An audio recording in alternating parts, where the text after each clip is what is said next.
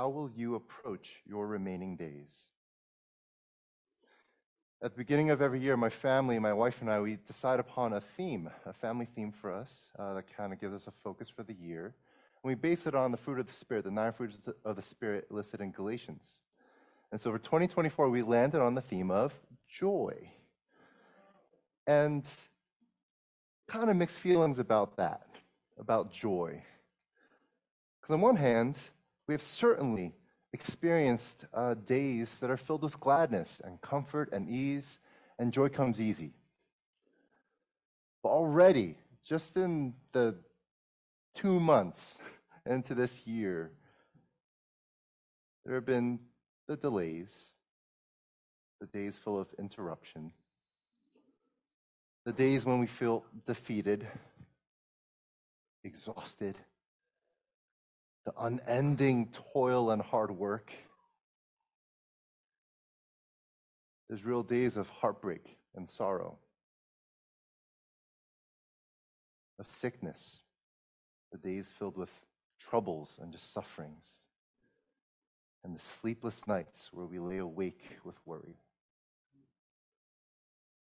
So can we really experience this joy?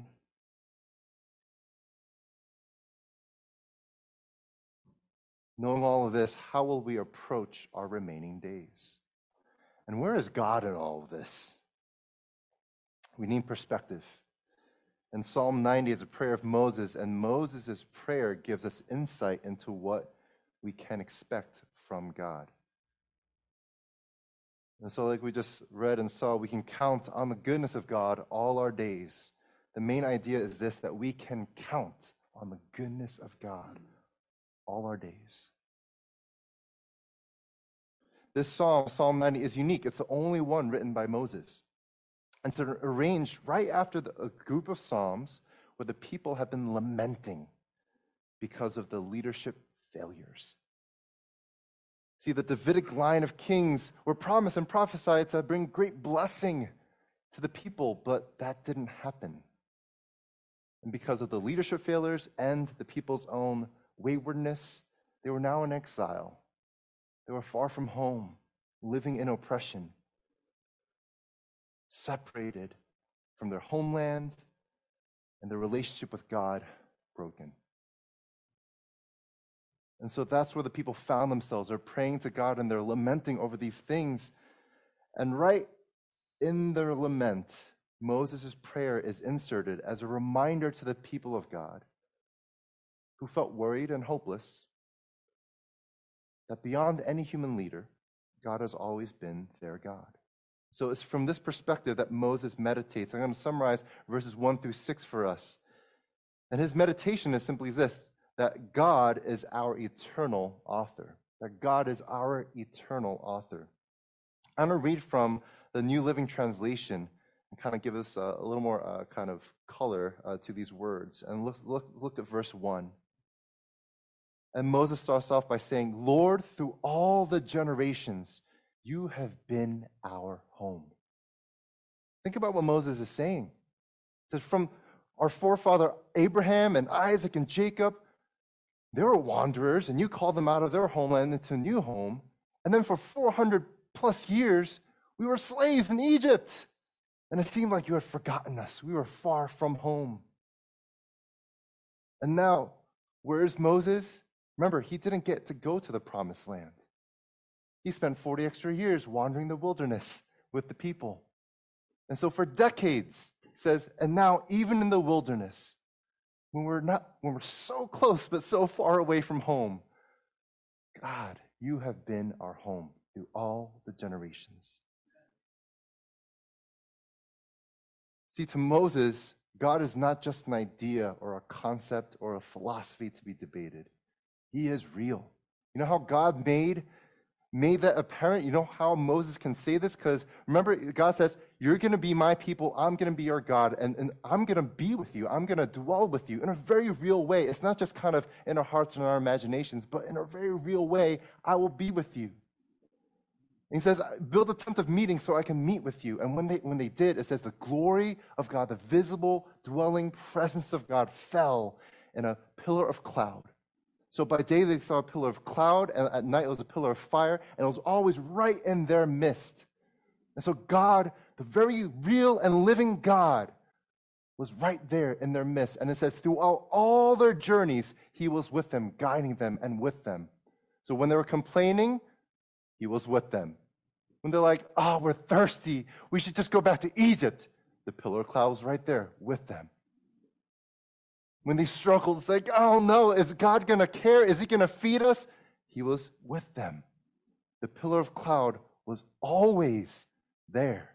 God made his home with his people. Isn't that a gospel truth? That God came to us and made his home with us.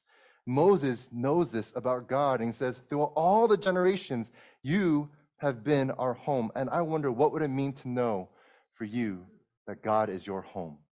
When there's a change in home, when you're about to move, when your home life is somehow shattered, it will never be the same. When relationships are strained, to know that God, throughout all generations, is your home. He makes his home with you.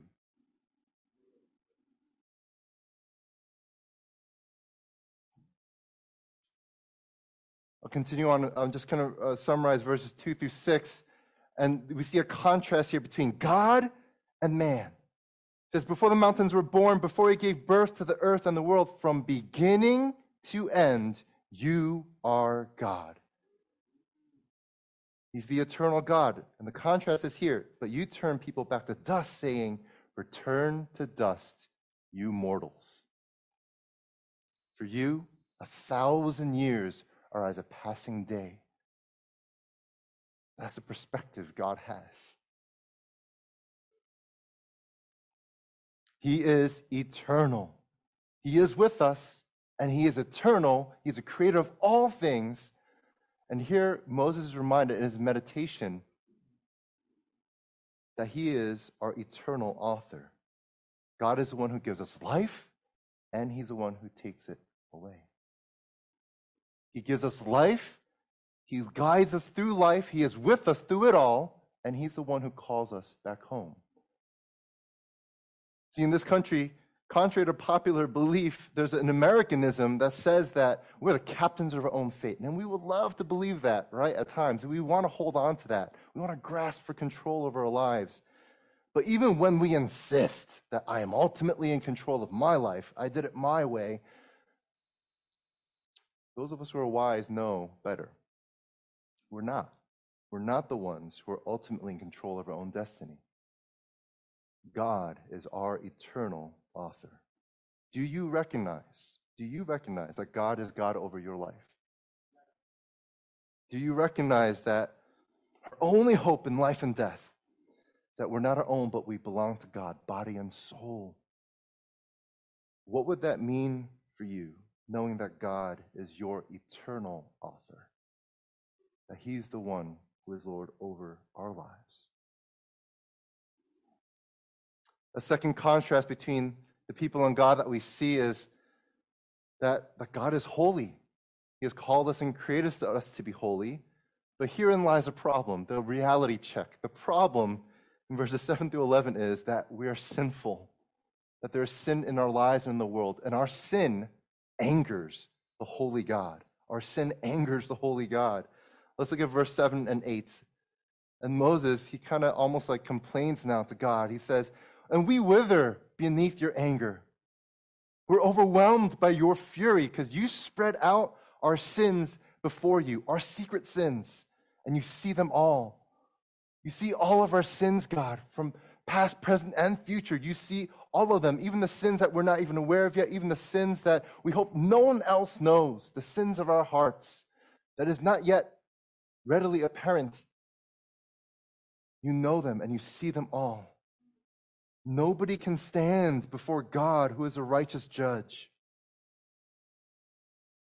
And Moses, he knows the anger of God.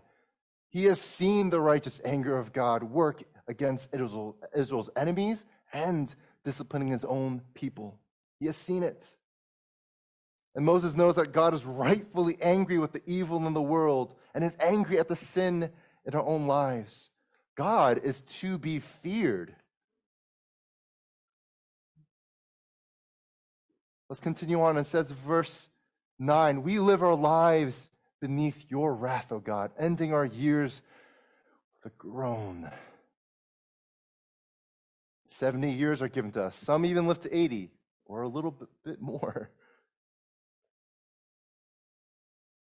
Depending on where we're at in life, that might seem like, oh, that's like forever. And others, it's like, oh no, it goes like that. The years go by quick.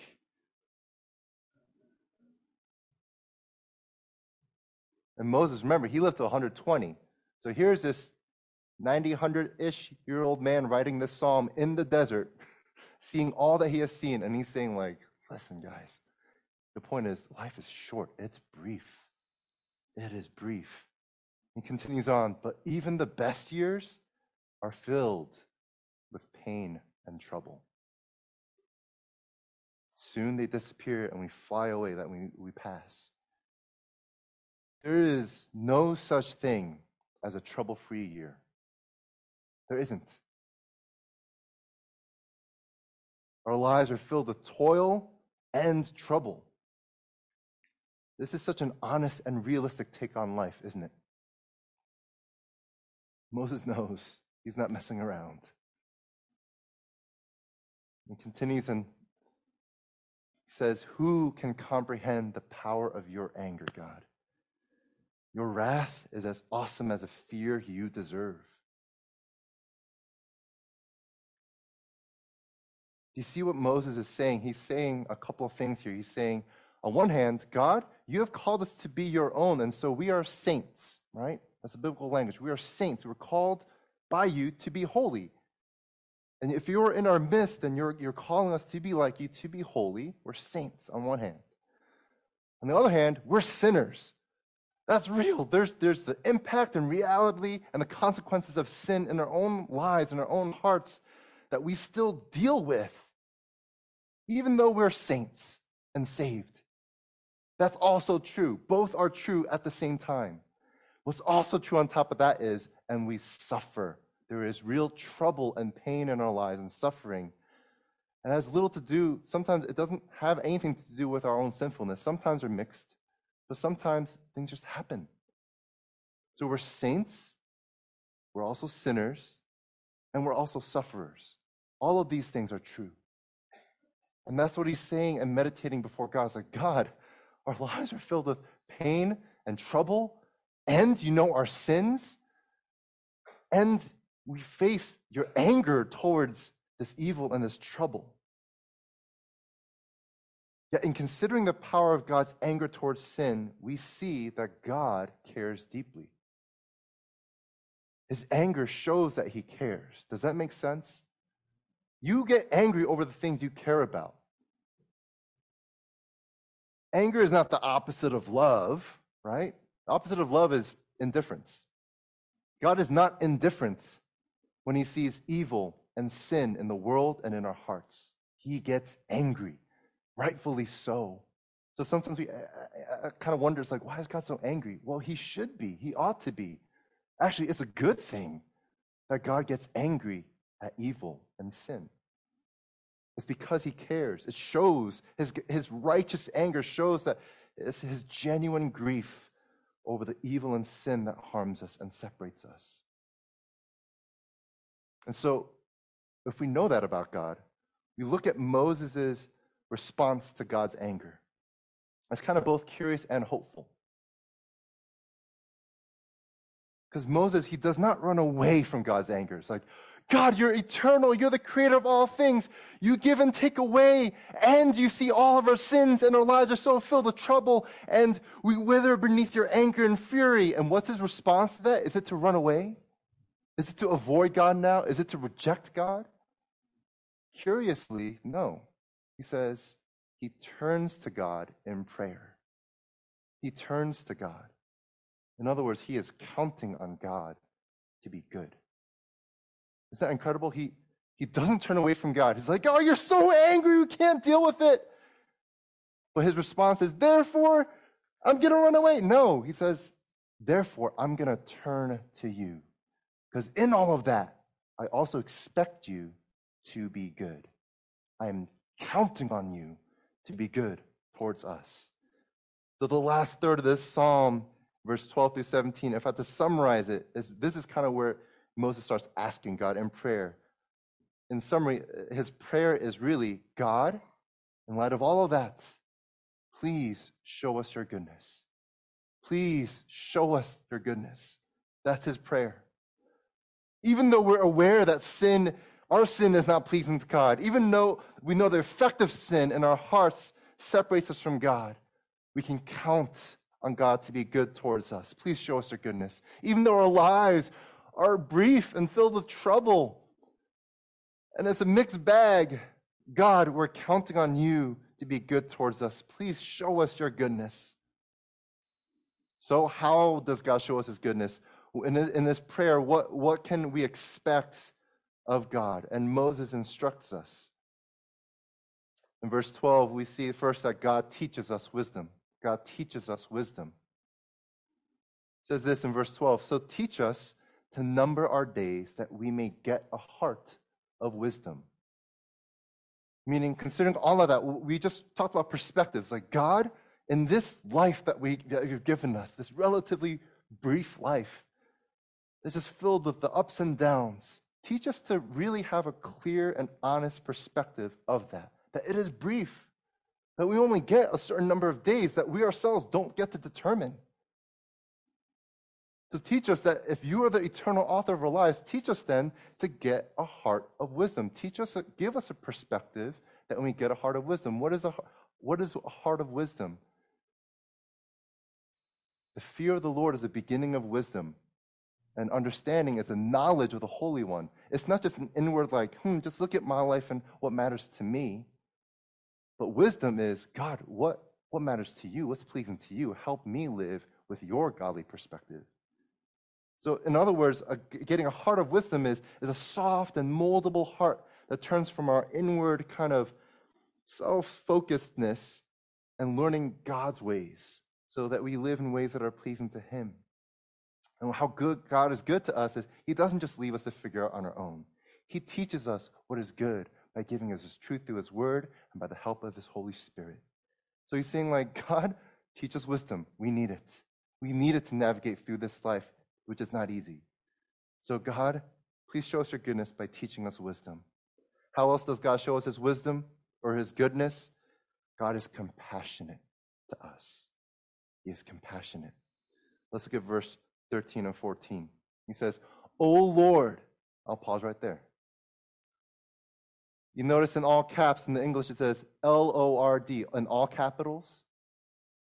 When you see that in all caps, although it's not always so clear in English, it just means Yahweh, the personal name of God. It's different from the title, which is capital L, lowercase o-r-d. That's like sir or master, right? That's just kind of a title and a way to address God. But all caps L-O-R-D means Yahweh, the personal name of God. In this psalm, Moses, if you notice, if you just kind of scan through the text, he'll say, Lord, Sir, Master, the title several times. And this is the only point in verse 13 where he says, Yahweh. Why is this significant? Do you remember in Exodus 34 how God reveals himself to Moses?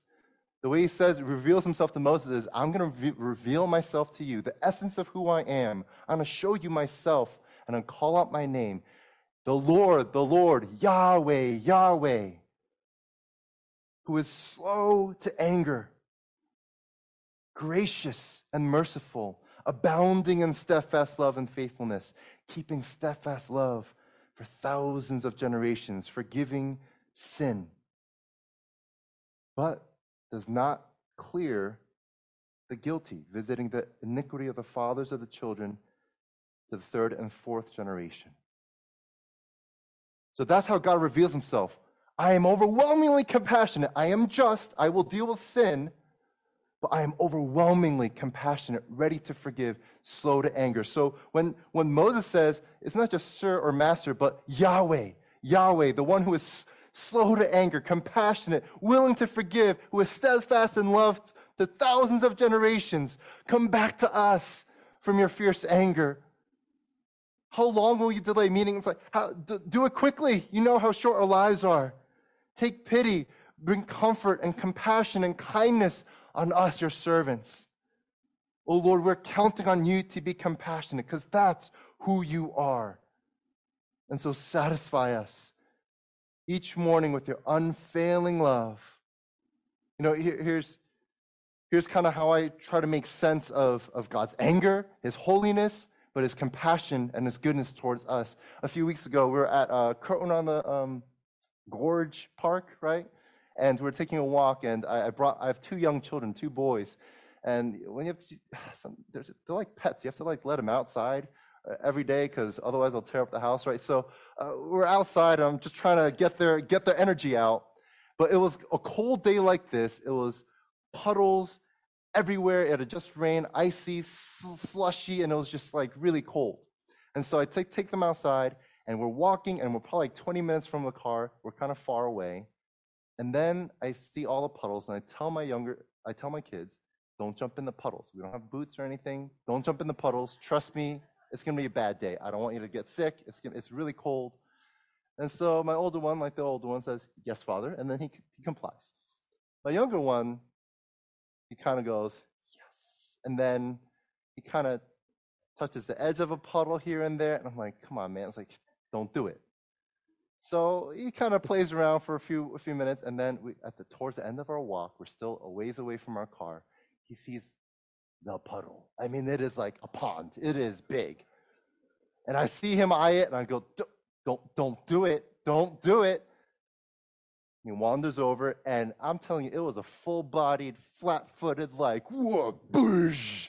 He jumps right in. I mean, just mud and slush everywhere. I mean, his pants were just ruined, and he's cold.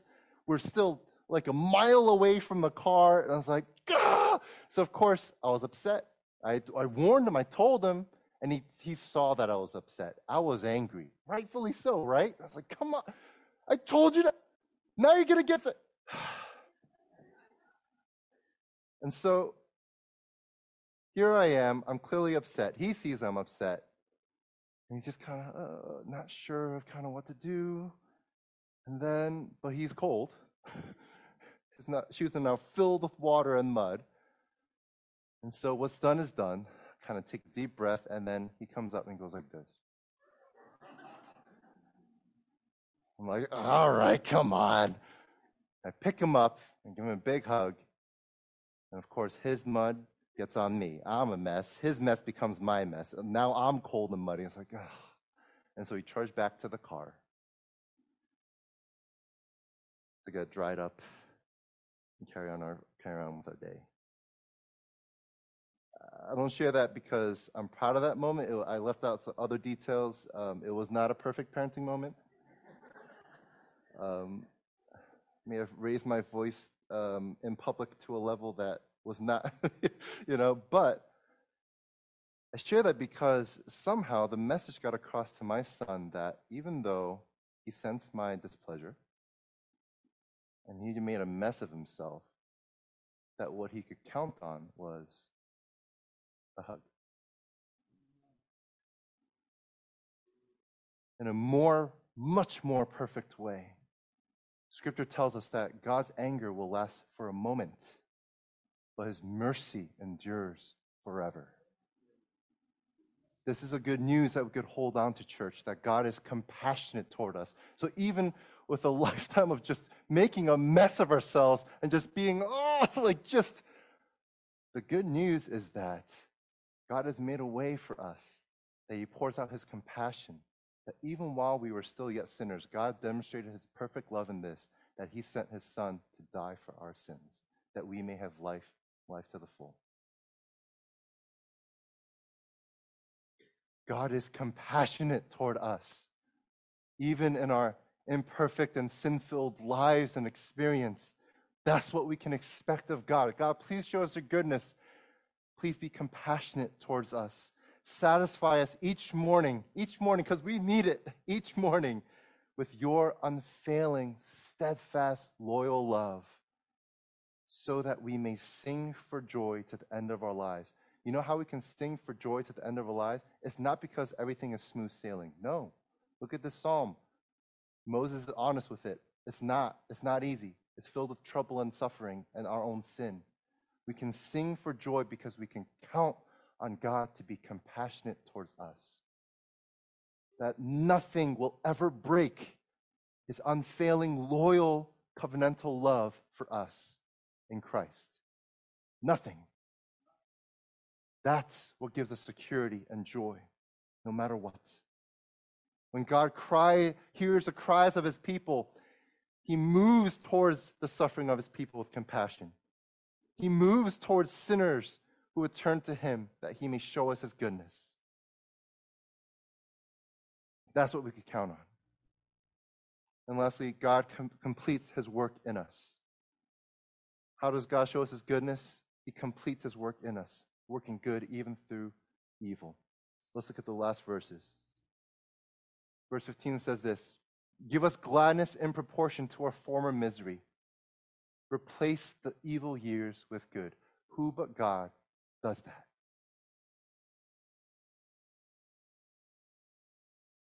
Moses' forefather and our spiritual forefather said something like this. Do you remember in Genesis? What you meant for evil, God meant for good, so that the lives of many will be saved in a way that we could not imagine, that we don't have control over. This is who God is.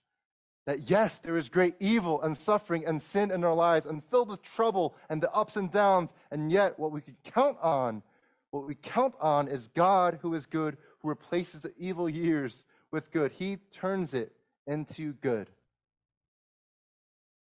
He says, "Let us, your servants, see you work again." God, don't make our experience and relationship with you just a distant memory or something that happened in the past. But God, we need to see you work again right now in our lives in this season. Please remind us, Lord, we need it. Our faith is not that strong. We need to experience and see your goodness too, now, in a very real way. And even let our children see your glory. Yes, we have our own faith journey, but what about our children? No matter how faithful we are, we're not the ones who dictate if and when and how our children believe in God. We're not the Savior. And so, God, I don't know how and if and when and by what means, but God, please, even the next generation, even our children, please show them your glory so that they too would know and turn to you as God. And may the Lord our God show us his approval. Approval means his favor, or really his delight. God, show us that you delight in us and make our efforts successful. Yes, make our efforts successful. Even the work of our hands, the incompleteness that we'll experience in this life, whether we kind of wonder sometimes, will this really count or matter, what I'm doing? God, somehow, even if it's beyond our lifetime, beyond what we can see and experience, God, because this is who you are, you're working in all things together for the good of those who are called according to your purpose. God, somehow, that's what you do. You're the Redeemer. You're the eternal author who is working for good. And so please make our efforts successful. Church, we can count on God's goodness. We can. This is the good news for us. This is how God answers Moses' prayer specifically and more completely in Jesus. Because when we have faith in Jesus, we know that we no longer face God's wrath because Christ took it upon himself. And in Christ, we are forgiven. That Jesus is working in all things for good because we know that the way of the cross, that's the message of the cross. That even through great evil and suffering, that there is good and life and salvation everlasting. That's how God works. Surely we carry the cross in following Jesus, but the cross is not our end. Because death is defeated, Jesus rose again. Our end and destiny is not the cross, although the cross is a focal point. Our destiny is therefore resurrection and new life. That's the good news. The good news is an empty tomb. We can count on God to be good in our lives. Yes, even through the struggle and suffering and sin. When we look at the cross, we're reminded that ultimately, that our destiny is resurrection. And this is real wisdom for our lives, isn't it? That is real wisdom and perspective that we need, that we trust that God is with us. Real wisdom is depending on Jesus to deal with our sin completely. Real wisdom is being assured that in all things, God is working for our good. And real wisdom is counting on the goodness of God. So how will you approach your days, church? We count on God to be good and to show us his goodness once more.